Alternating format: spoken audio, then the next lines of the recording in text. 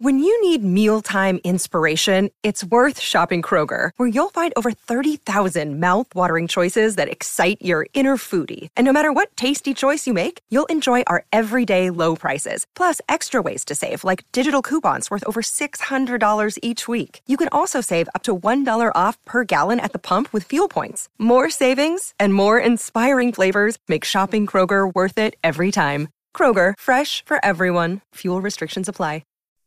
Today on Off Tackle Empire, Illinois and Nebraska are all tuckered out after being very try-hard and playing in week 0 because you got to rise and grind. The Floyd of Rosedale game determines who gets the first wave of postcards Wisconsin sends from Indianapolis, and Michigan tries to back their way into number 1 contender status as the East race takes shape. Oh my God, just kidding. Ohio State's winning and more. This week on Off Tackle Empire. Your source for Big Ten talk. It's Off Tackle Empire.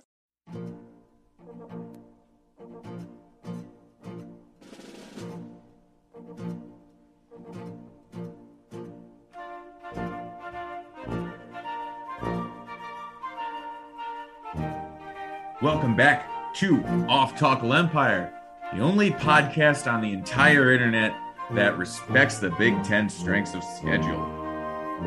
I just had a thought based on a note that you added to the Elsewhere in College Football Nation recap, and I want to jump straight to it, if I may. North Carolina Wake Forest was absolutely bonkers. I believe the final score was, 58-55 in regulation? And thanks to ABC, it took almost 4.5 hours to finish that game, and I missed most of the first quarter, Michigan State, Purdue. Anyway, I digress because the point I want to hit here is that this was a non-conference game. It's one of these setups that I think they've done this before, or if not them, then North Carolina and somebody else in the ACC, where they get so lonely and they pine so heartfelt for a conference opponent they haven't played in a couple of years because of the division thing, that they just schedule them as a non-conference game. And I guess what I'm saying, Steve, Illinois doesn't have to end. It doesn't. You can just play it in week 2. You up? Oh my God. Yeah, ridiculous. we could do Illinois forever. Yeah. Plus, that means that hopefully then we'd cut out that random group of 5 team is having its best season in fucking history, just as we scheduled them. Amazing. That thing that always happens to us. Maybe we can get rid of that game. Kent State, UTSA, or whoever. Oh, yeah, UTSA. I mean, we got South Florida, the Quentin Flowers year. Yeah. How about that? Elsewhere around the country, Arizona, we got Cincinnati when they were number 5. Yeah. All right. 2009. Yeah. They've been good. I mean, look, Cincinnati's now becoming a program you shouldn't schedule. They're good. Yeah, often enough. But we also got them. We also got Tommy Tuberville and beat his face in.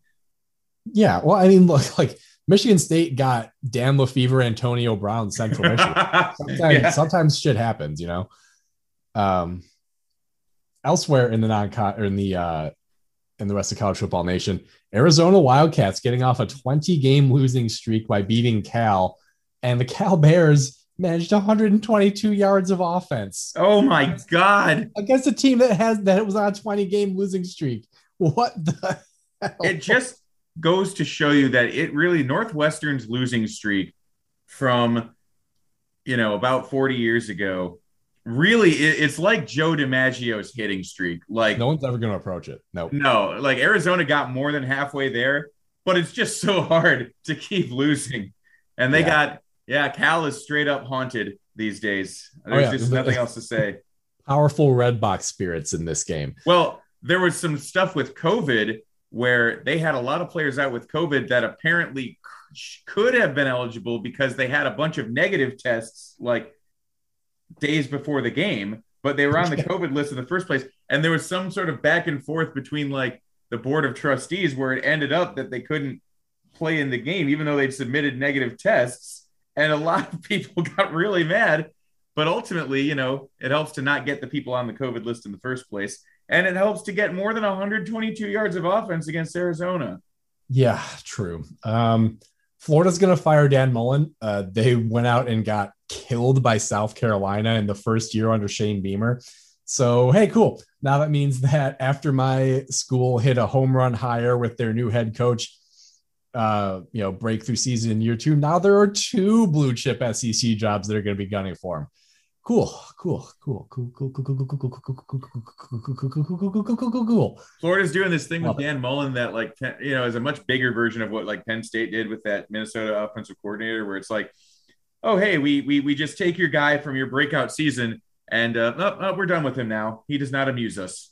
So Mississippi State was like, Mississippi State was like humming under Dan Mullen. They were, having historic success for them. And Florida hired him away. And now it's just like, oh, okay, well, now he's outlived his usefulness then. Where it's like, had he stayed in Starkville, would they continue to be a presence in the top 25? I don't know, because I think they're about to fall out. Although they do have a loss to Bama that's going to keep them in the playoff rankings. Yeah, because at 5-3 with no resume wins to speak of, they really deserve to be there in the first place.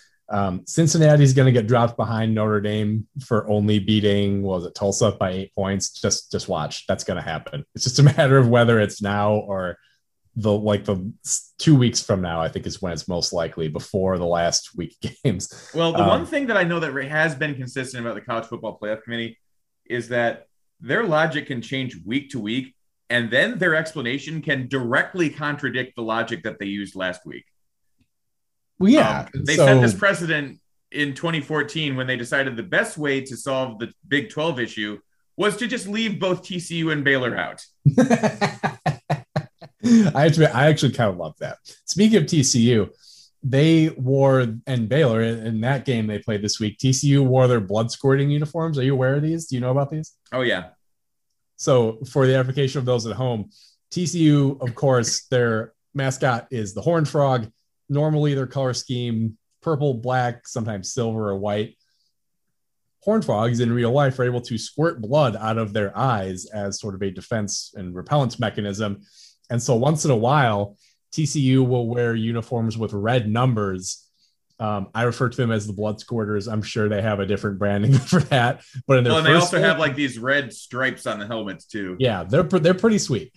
And in their first game under interim coach Jerry Kill, they pulled the upset on Baylor.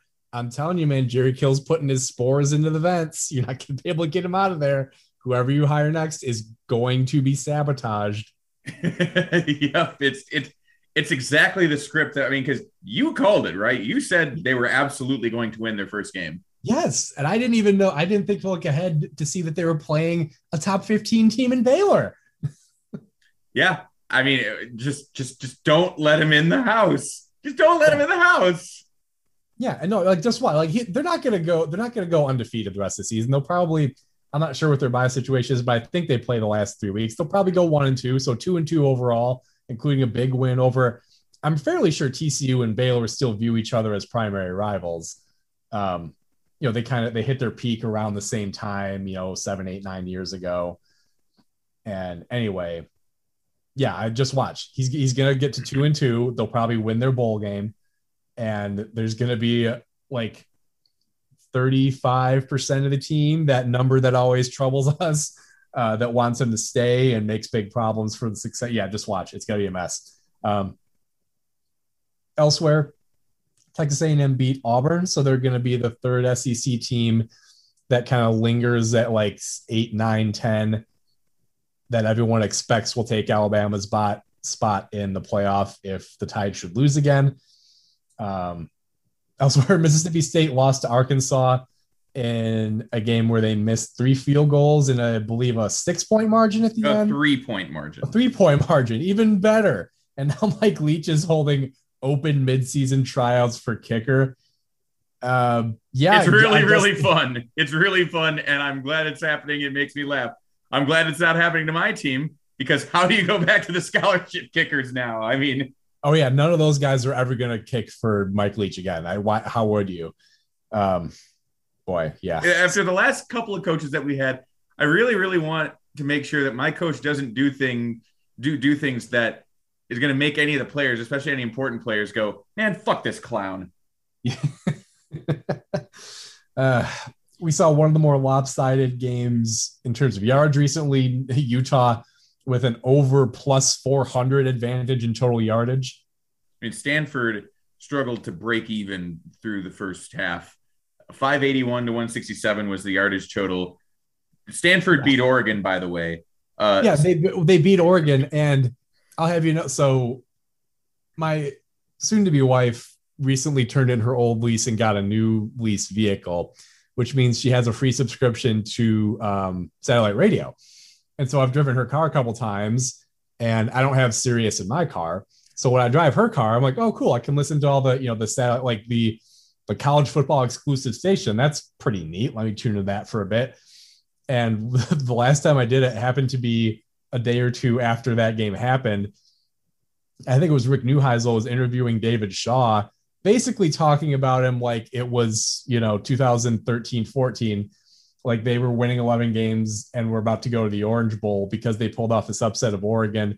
And so he brings him on and basically just does this interview where he's like, here, let's shine your program for 5 minutes. Tell me about how you do everything right. Tell me about how your guys are super geniuses who are going to run Fortune 500 companies and also first round offensive linemen. Like, tell me everything good about Stanford. And so he did that. I'm rolling my eyes because I'm like, this team's going to be 7-5 at the end of the year. Sure enough, they're on track for it. So wait, Stanford? Yeah. No, they're not. They're 3-6 right now. Oh, wrong. They're ass. Like somebody was talking about, one of these teams, like it would take like a losing at home to Illinois level catastrophe for them to not end up in the top 4. And I pointed out Oregon had one. Dude, look at Stanford's record and tell me that you would definitely take them against Illinois. Maybe that's a continuing reputational thing where people assume that, they're not as good as they used to be, but they're at least still all right. Like, I think it's crazy. Okay. They've got a win. They fired Clay Helton. They have a win over USC, who's now 4-5. And they have a win over Oregon and a win over Vanderbilt. And those are their only wins. They lost to UCLA. They lost to Arizona State. They lost at Wazoo. They lost to Washington, and they just got their doors blown off in epic fashion by Utah.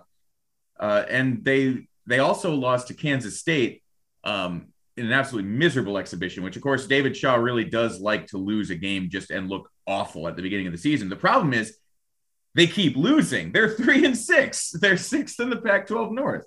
Depending on whether you still count Ed Orgeron or not, I don't know if you would. David Shaw is either the second or third highest paid coach in the country. Yeah, I did see that the other day. Incredible. Just incredible. But Oregon's loss continues to age very poorly. Oh, are you like not exactly like Napa country wine. But again, they're probably still going to be ahead of Ohio State because the Buckeyes failed to put Nebraska's head on a pike, I guess. Speaking of relevant. Oh my God. They're going to do unspeakable things to Michigan if they're still outside the top 4. Well, I mean, they won't be because this week MSU will probably fall to 8 or 9. They'll fall behind Michigan. Just you watch. You know what would be extremely cruel? If you know how they do this thing where it's like, their logic doesn't necessarily have to not directly contradict their previous logic.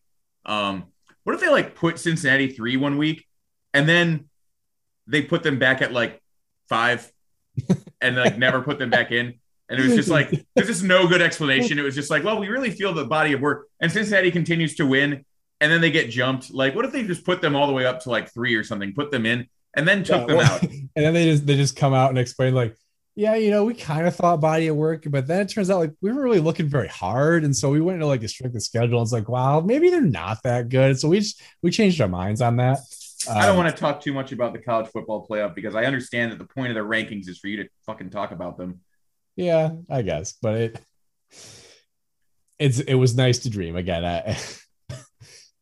The dream would have ended in 2 weeks anyway, but it was nice while it lasted. So yeah, the Wake Forest thing was pretty legit. It sucks they never got the respect they deserved.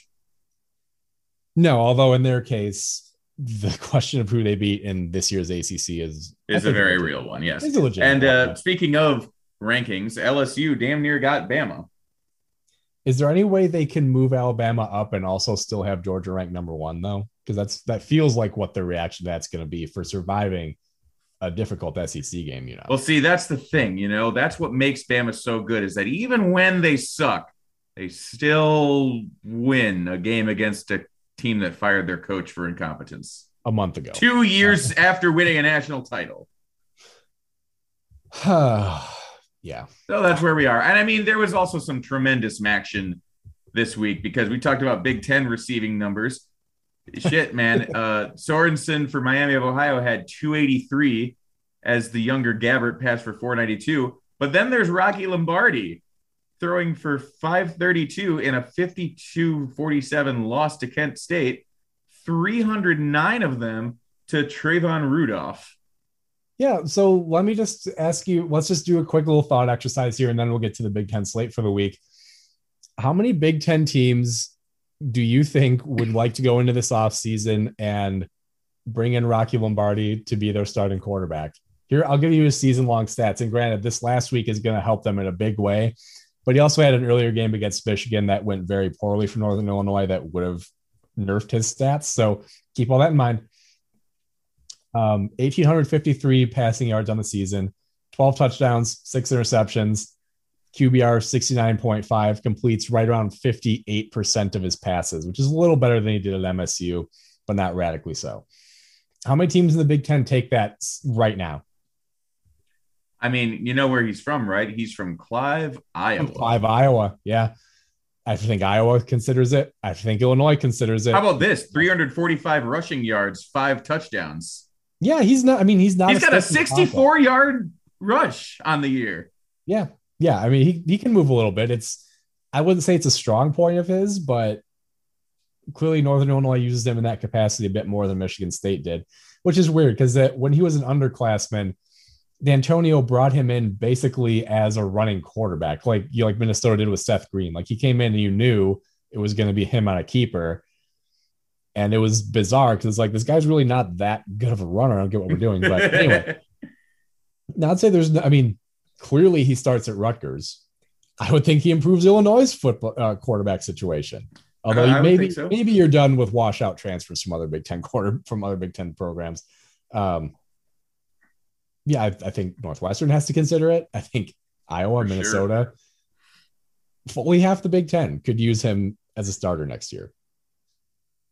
Gosh. Yeah, of course, tell me that he couldn't put up Heisman numbers on Ohio State. Well, sure, but there's probably... Yeah, no, he wouldn't get the job, but he probably could. No, there's probably 100 quarterbacks in the country who could do that, though. Okay, so anyway, that's just kind of a little statistical anomaly. I was happy that you pointed that out. So let's discuss then the slate for this week. We've got Maryland at Michigan State. I put this as noon slate because when I put this together, I didn't have any of the times. We're just going to go in order. So Maryland at Michigan State, something of a prove you can make some adjustments game against another potent passing offense that Michigan State sees in November.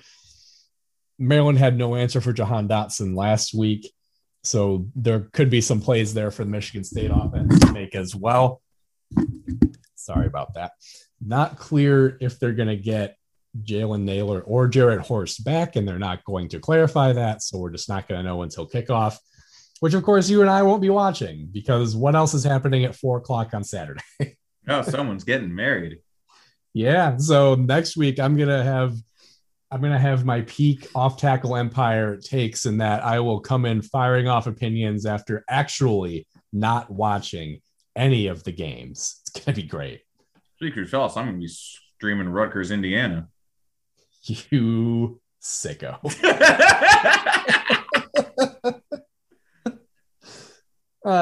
Brother. But yeah, there's going to be yards through the air here for Maryland, obviously. The good news here, I think, is that, as you mentioned last week, the tendency over many years, many jobs now of Mike Locksley offenses to just fill up on the breadsticks of passing yards and then not be able to eat the steak of touchdowns. It's a long trend. And so I'm hopeful that Michigan State gets back to how they have succeeded with this kind of bad pass defense all year, which is to find ways to keep Maryland out of the end zone They decidedly failed in doing that against Purdue, but Tagovailoa is not as good as O'Connell. Loxley's play calling not as good as Brahms. And Maryland's defense, not nearly as good as Purdue's. So I feel pretty good about this game. But again, I felt all right last week too, so we'll see. MSU could easily lose this game. They've got the pass defense to lose to any quarterback worth his salt, and Tagovailoa is that. But he's kind of limited in what he can do because a lot of pressure will really disrupt him quite badly, and they can't really run the ball to take that pressure off him. That's true. O'Connell's definitely better under pressure than Tagovailoa is, and they don't have, again, their play calling, I don't think adds an advantage for them the way that Purdue's does. So I would feel okay about MSU winning this game. The line I'm looking at here right now is MSU minus 13. It's a home game, but they've only had a couple conference wins this year where they've had big margins. I'd probably take the points there.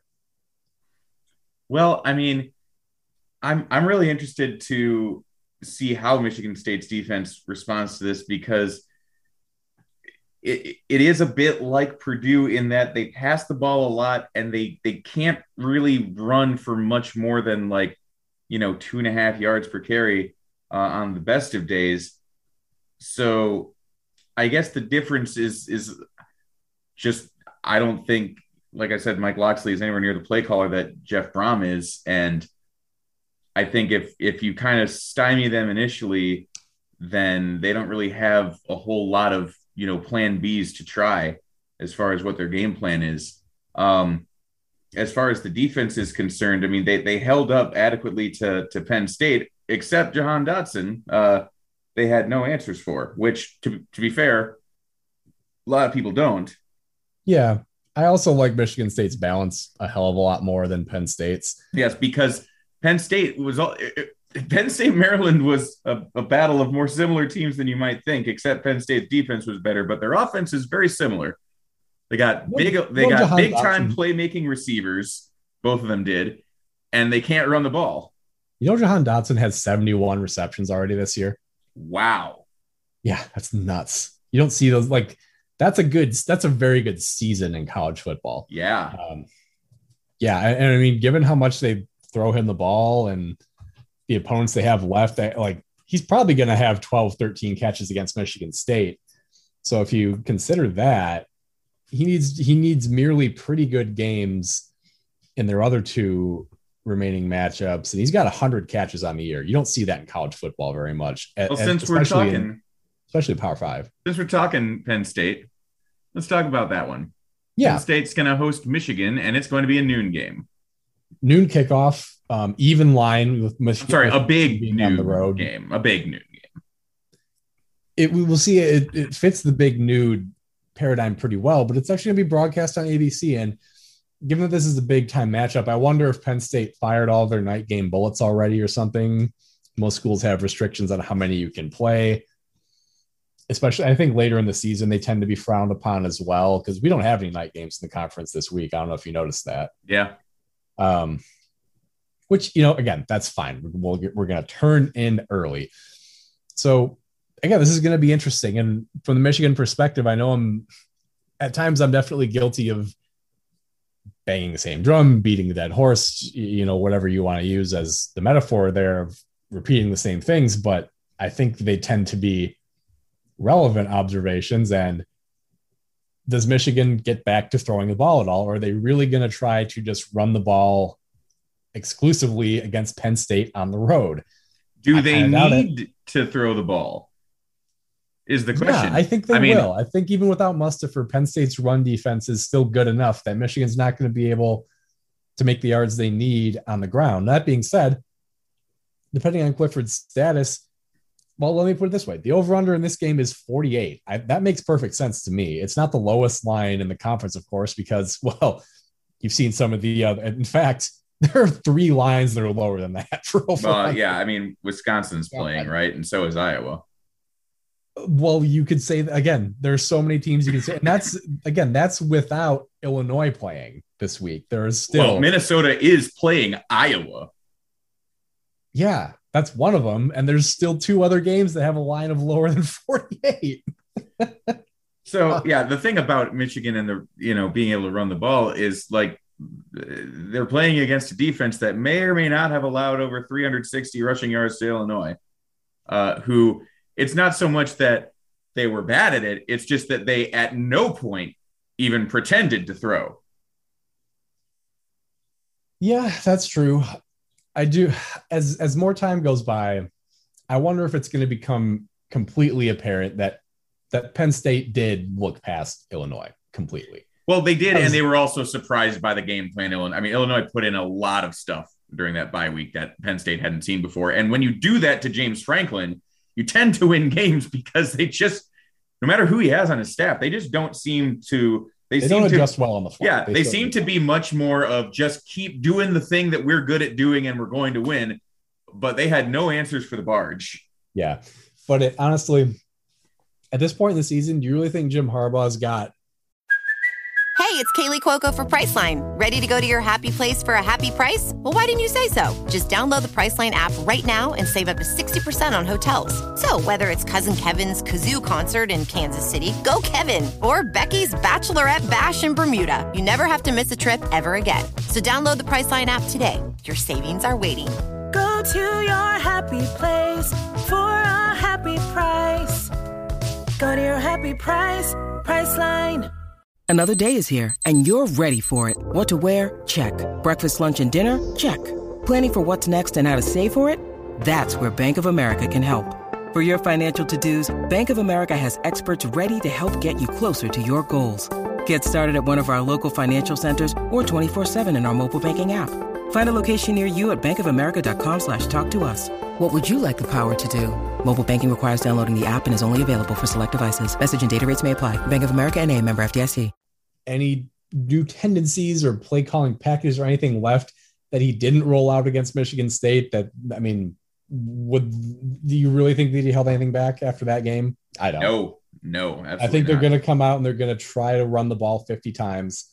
They're going to try to pass it between 20 and 30 and hope that that's a winning formula. Maybe it is, because again, like I said, it's an even line with Michigan being the road team in a big environment. So that probably means Michigan is viewed as a slightly better team on paper.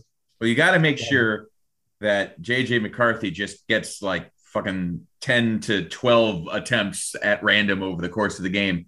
Why you have to make sure that happens, I don't know, but you do. Oh, I think it's pretty clear why it has to happen. It has to happen so that he doesn't leave. Yeah. That he doesn't become Justin Fields at, Georgia or Alabama or whoever. Yeah, I think it's very obvious why they're doing that the way they are. I don't know if it's a good idea, but I understand. I get it. I do. Well, it's like, okay, so what is another highly recruited quarterback prospect going to leave Michigan? Oh no, the horror. Like it happens every single year. Especially, I understand wanting to hang on to a kid like McCarthy, but McNamara has been perfectly good when he's actually given the chance. And here's the thing. McNamara's a redshirt sophomore right now, but remember, last year doesn't count. He could have 3 more years left after this one. Are you really going to keep this rolling with this same combination, this 70-30 of snaps until the 2024 season is over? That's the plan? Because that could happen. It's not likely, but it could happen. Yeah, the other thing is do you think Cade McNamara is not going to have a future somewhere else if he gets pushed out of here? Yeah, I think he's shown enough. I don't think he steps in and starts at, in Oklahoma or Ohio State or whatever, but probably 3/4 of FBS teams would be happy to have him. How would you compare his production at Michigan to, say, Brandon Peters at the same? Oh, hell yeah. I think he's been head and shoulders above, but that might be a little bit with recency bias about what Peters has done at Illinois, because Peters had some similar games, similar stat lines to what McNamara has been allowed to do. I don't know if he ever had the kind of game that McNamara had against Michigan State while he was at Michigan. No, Peters was always shows flashes. McNamara has a lot more poise in the pocket than does it. Like McNamara to me has more of the kind of, I don't want to say intangibles, but like that kind of stuff that's not really down to throwing mechanics. It's like the I guess the difference between him and Peters is pretty plain as far as just the confidence to step up in the pocket and make tough throws over the middle. He's perfectly willing to do it. He's perfectly serviceable, and he's a gamer. Yeah, and I think the last thing you throw in there, despite being something of a cliche, is probably the best way to put it, which is that they look better when he's out there than when other guys are out there. Yeah. So anyway, enough talking about that. We'll keep this moving. How about Purdue at Ohio State? Well, possibility here that Purdue could take down the number 2, number 3, and number 4 teams in the same season. I think the problem with that here is that nobody's challenged Purdue's defense in the way that Ohio State is going to. Although Michigan State does have a pretty good passing game, but it's not on the tier of Ohio State. It's the closest thing you'll see, but it's not as deep, and it was missing a 1A in Jalen Naylor. Purdue also did hold up to a pretty good passing offense in Notre Dame for a while. And then as the game went on, because Notre Dame's defense restricted Purdue, their defense spent more time on the field and they wore down eventually.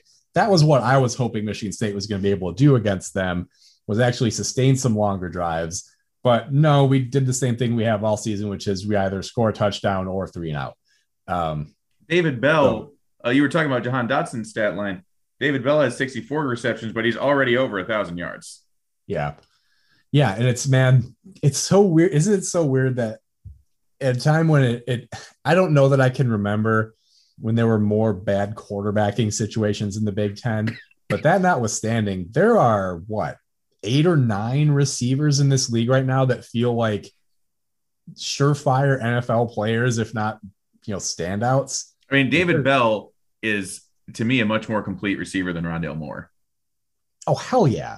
He's not the same athlete that Moore was, but he's a much more technically sound player. Yes, no question. You have him, you have Dotson. Of course, just about everybody that takes the field for Ohio State is almost certainly going to be an NFL guy. Guys, Olave, Wilson, probably not really anyone at Penn State now. Demas would have been on this list. I think Reed could be an NFL receiver. He's a little on the small side, and that's the other thing is he had another drop last week that was just a killer, and he dropped a long one against Indiana that would have put the game away. So that's been a little bit of a troubling thing. It's just a couple, but they're in big moments to be sure. And then also, I think Samori Toure is going to be a really good NFL player. I was going to bring him up. It's a deep group in the conference this year. I don't know how you're going to make the call for the receiver of the year. You're just going to put Ohio State's depth chart up there like you do every single year. Well, I guess, but they take away from each other. Like none of those. Yeah. Wilson, especially with Wilson now missing one game and it's not really clear if he's going to play in this one. Even whether he's there or not, Smith and Jigba is cutting into Olave's numbers now. None of those guys is going to have the same counting stats that Dotson or Bell will. So Purdue has, in my opinion, really turned the corner this year as far as Jeff Brom is concerned. You could look at it and say that the Minnesota loss is perhaps a little bad, but their resume is pretty good. Well, what is Minnesota now? 6-3? Yeah, that's a good team. Purdue is 6-3. They could absolutely get to 8 regular season wins this year. They play Northwestern and Indiana at home. It would be massively disappointing if they don't. They're probably not going to beat Ohio State, but we also said they're probably not going to beat Michigan State. They're probably not going to beat Iowa. Sorry. So it's not. No, I didn't say that about Iowa. Yeah, well, because Jeff Brom is super effective against Iowa. That's true. Iowa is Gyarados, and Purdue hit him with Thunderbolt. So, yeah, I don't know that I see a path to victory here for Purdue realistically. Ohio State's defense was leaky earlier in the season, but they've made major strides. Their defensive line in particular is starting to look more like its normal self. Tyreek Smith, Haskell Garrett, Antoine Jackson had a big game a couple weeks ago against Penn State that I saw. So especially now their linebacker situations work itself out. Ronnie Hickman is a guy on that Buckeye defense that I don't think many people have heard the name of, but he racks up a ton of tackles. Secondary is very young, and we saw Jahan Dotson kind of get contained until he didn't. So I would expect Bell to have a big day. But as we always talk about with Ohio State, it's, well, sooner or later, they're just going to open one of their bottles of lightning and, hit you with they're going to have a couple of those plays right in a row. And can you steady yourself and prevent yourself from totally losing heart? Where, man, we were playing with them for so long, and then we had one miscue, boom, touchdown. Now they've got the ball again. Crap, we're going to fall behind and get blown out. Yep, it's a boss that has an instant kill type of technique, or one that that makes you extremely vulnerable, so that you're starting, it's like you're starting over. I mean, the other thing is, as the game goes on, Ohio State has the ability to rotate more quality depth in than anybody on defense as the game goes along. For sure. So that just if you were going to tell me that, number 2 Iowa, number 3 MSU, and whatever Ohio State's going to be like probably number 4 or 3, that Purdue would face those opponents, I would probably say that at Ohio State would be the one they'd be least likely to win. Well, yeah, probably by miles. Probably so. Okay. And for the edification of the gamblers, Ohio State's giving 20 points in this one. That feels like a bit much, but when they get rolling, they get rolling. I'd probably take the points there. Interesting game for the reasons we mentioned in the recap episode. Rutgers at Indiana. Hoosiers eliminated from bowl contention. Rutgers needs this game to have a realistic shot at a bowl. If they don't get it, then they have to beat Penn State on the road next week and then beat Maryland in the final weekend of the season. So Rutgers, you have to assume, is the much more motivated team here. I cannot imagine there's going to be much of a crowd for a noon kick for a 2-7 home team, which is unfortunate given, again, I was so wrong about the trajectory Indiana was on. But look, they're on their fourth string quarterback, because I went back and looked up, and they had a redshirt freshman who tore his ACL in spring ball. Now their top 2 guys in front of him are out. So McCulley would have been their 4th option going into this season. Look, if I told you, hey, no, you're going to turn out being wrong about Indiana's ascendancy to being a contender here, then you would have been like, oh shit, so they finished like 6-6? Yeah, for sure. It's gone far worse than we could have. And beyond the quarterback injuries, I mean, they've had enough injuries on defense that unit's effectiveness has been reduced a little bit, and they have not helped themselves with the way they call this offense. You would not think that a guy of Nick Sheridan's age would be an absolute dinosaur in his offensive play calling, but he is. And I don't know if Tom Allen's going to make that adjustment, or if they're going to change their philosophy or change personnel. But the way that this offense is built right now is not maximizing the talent they do have. So, I mean, I like Rutgers in this one. They prove that they can go on the road and out tough a team. Yeah, Indiana's given a touchdown. This feels like an easy call to take Rutgers there. Yeah, Indiana is, I mean, I think a little better than their record. They were in there with Maryland, had a shot to win that game. But I just think Indiana's been through so much shit. Well, here's the other thing for me, which is that, again, Rutgers defense is perhaps not on the curve that I thought they were on any longer, but they're still pretty good. What is Indiana's path to scoring 24, 28 points against a conference opponent right now? Like, how do they do it? I have no idea. Is this the game where they established the run with an offensive line that hasn't been very good at run blocking? I don't think so. The way that Rutgers contained Illinois' running game a couple of weeks ago, they've shown they're capable of restraining some of the, middle to, kind of the average run games in the conference. They couldn't stand up to Wisconsin, but Indiana is not Wisconsin on the ground. And there's nothing so far that seems to indicate that McCulley that the light's about to come on for him. And that's totally fine. True freshman, only a couple starts in, plenty of time left for him. But it's not like there's any indication that, he's about to become Terrell Pryor or something.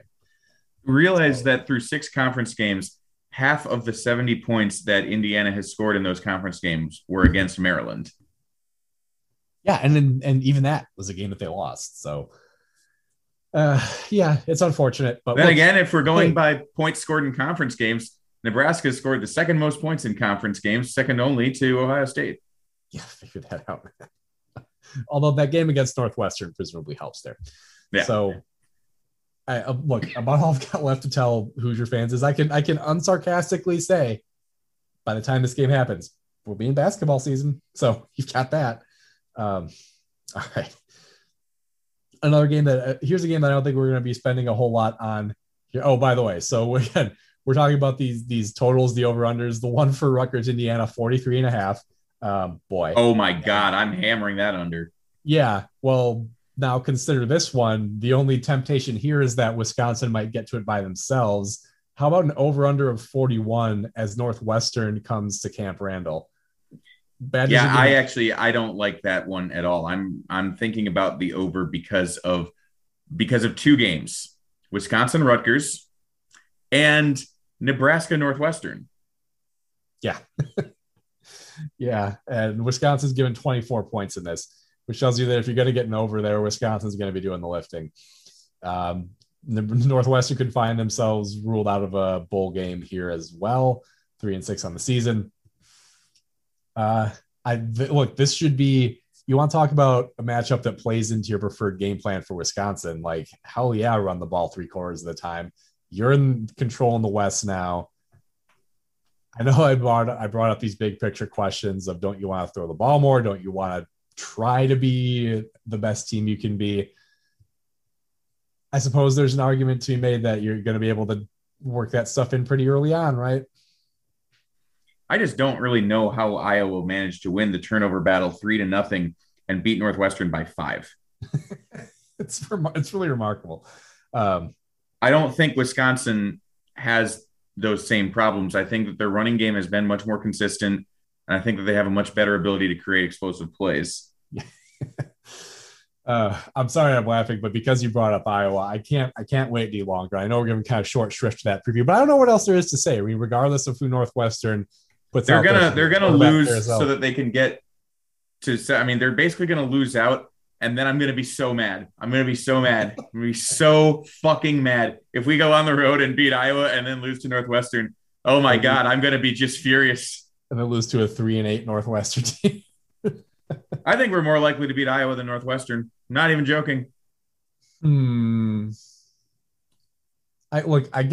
understand the relationship that your two schools have had recently, but based on the results on the field, there's really no reason to think that's the case this year.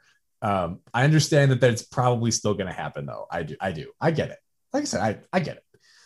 But we brought up Iowa, and that brings us. I submit to you, my dear podcast partner, that Floyd of Rosedale is, for the first time in my memory, also the Sickos game of the week. What say you?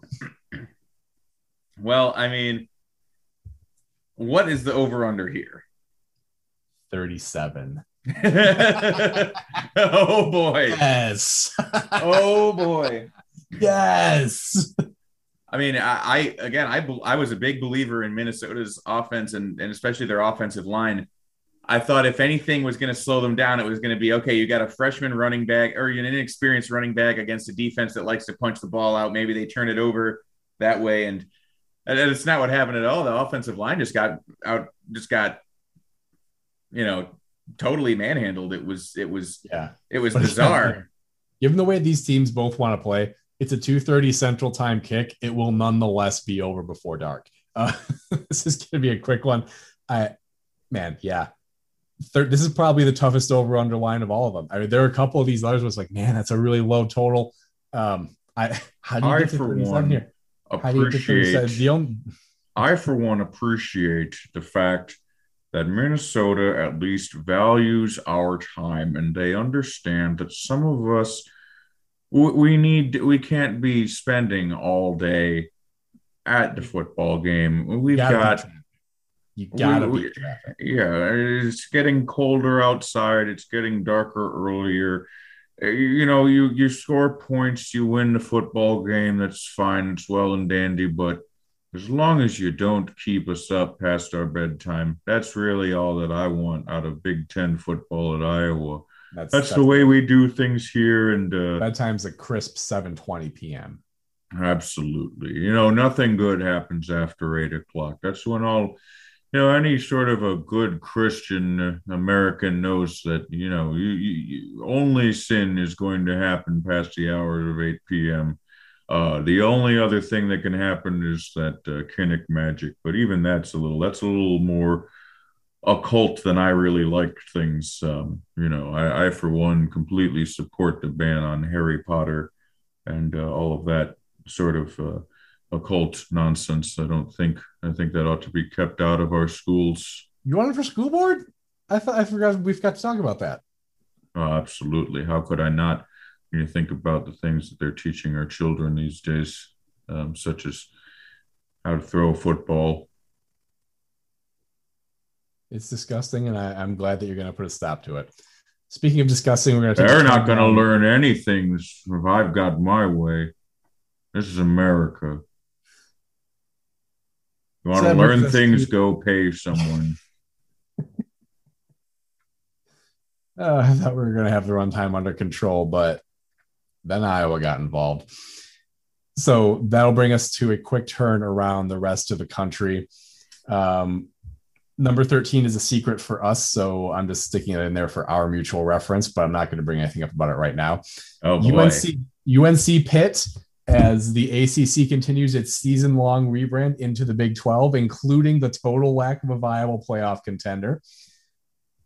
You can also consider Oklahoma Baylor, even though the Bears, by virtue of losing to Jerry Kill, are now out of playoff contention themselves. That's very much a game Oklahoma could lose, and that would probably knock the Big 12 out. That being said, Oklahoma's got to be just fucking beside themselves right now with all these Big 12 teams continuing to rack up loss after loss. It's just like, you guys are doing this on purpose. Yeah. Well, yeah. Texas completely shit themselves against Iowa State. That overtime win is going to age, but they're going to talk about even Oklahoma's wins being shitty because if there are no losses, what are they going to do? The Big 12 is just doing everything they can to sabotage. You know what though? Oklahoma's leaving. Why would you not do that? Oh my God. I didn't even think about that. That's incredible. Oh my God. Oh my God. They're playing their best games against Oklahoma, and then they're all losing as many games as they can themselves. Moving around, going 4-4 against each other. Oh, that's incredible. I love it. Yeah. Well, think about all the other things that are conspiring. Oklahoma beat what advanced statistics say is a very good Nebraska team at home in non-conference. And they're 3-7. Nebraska's on the act. Hell yeah. They still got all their old conference mates still have Nebraska's number saved. They added them to the group chat. Hey, we're going to make sure Oklahoma has the worst resume of any possible contender. Everybody flail around all year. Oh, that's great. I love it. Only other game out there, again, Ole Miss continues to be appointment viewing, even though they've had a couple losses now. They play Texas A&M in the why are you both ranked? Oh, I get it. You're in the SEC game of the week. And with Texas A&M, I understand that because beating Alabama guarantees that you're ranked unless you get to 5 or 6 losses. So that's how that went. That was all that I identified. Did anything else on the schedule catch your eye, Steve? Did it now? Well, of course, there's the midweek Maction games always catch my eye. Slate. Am I mistaken, or I feel like there are 6 midweek games. I assume it caused scheduling problems if you only have part of the conference playing midweek like this, but I feel as though Maction used to be like 1 game a week, right? And now it's just the whole conference does it. Not entirely sure, to be perfectly honest. Yeah, Oh my God. Now, this would have been quite incredible if trends had continued. Say, if Clemson had continued walking the ACC and been the national title contender they were, but UConn at Clemson. That's still disgusting. Yeah, I did see that. I'm considering, I don't even know who Clemson's running back is, but I'm considering looking him up for JMC purposes. There'll be better matchups. Watch Clemson still find a way to score 17 points. That's just kind of been their thing this year. Boy, Charlotte at Louisiana Tech. Those are two teams that just really like high scoring games. And Charlotte has one of the worst defenses in the country. Louisiana Tech gets into 53, 55 games with everybody, even if they don't have an offense. I already have no idea which teams are in CUSA or the Sun Belt, and I'm about to have considerably less of an idea thanks to all this realignment. Yeah, well, USC would have had a second opportunity to fire Clay Helton if they hadn't already, because they go to Cal. I don't know that there's anything else. Picking up the transit of loss to Arizona would not be good news, no. Well, and of course, there's a team that, like I said, just completely has melted down. Lost 4 in a row, has Texas, and they play a Kansas team that's been able to do a little more on offense than you might think. You have your ear to the ground on an inside guy with Texas. Are they talking about Sarkisian yet? Oh my! I haven't actually even asked. I mean, I'm curious. You had a 55-48 game to OU, and that's heartbreaking. And then you had the window every year. Every new Texas coach has a shorter window than the guy before him. Yeah. Then you had a 1-score loss to Oak State, and they were like number 12 or whatever. They were ranked. That was disappointing. And then you lost about the same score to Baylor, who was also ranked but a little lower. And then you went to Iowa State and lost 30-7. So, that Kansas game looms large for the Longhorns. Yeah, and I think I saw Bijan Robinson's questionable to play because, I'll be honest, for JMC purposes, I'm always keeping an eye on whoever's Kansas is playing. But they're I don't think they're one of the 5 worst defenses in college football anymore. So I suppose I need to update my approach there. And Washington State is going to go to Oregon and almost win, aren't they? Yeah, probably. Yeah, Oregon's going to win by 1 score. And probably move up for it. But the problem is the only thing keeping Oregon out of the top 3 right now is that they don't currently have a loss to Bama. Well, we're going to evaluate teams if they don't have any good losses. Your source It's for only big bad and losses. tall. Apparently It's pretty well. Off Tackle Empire.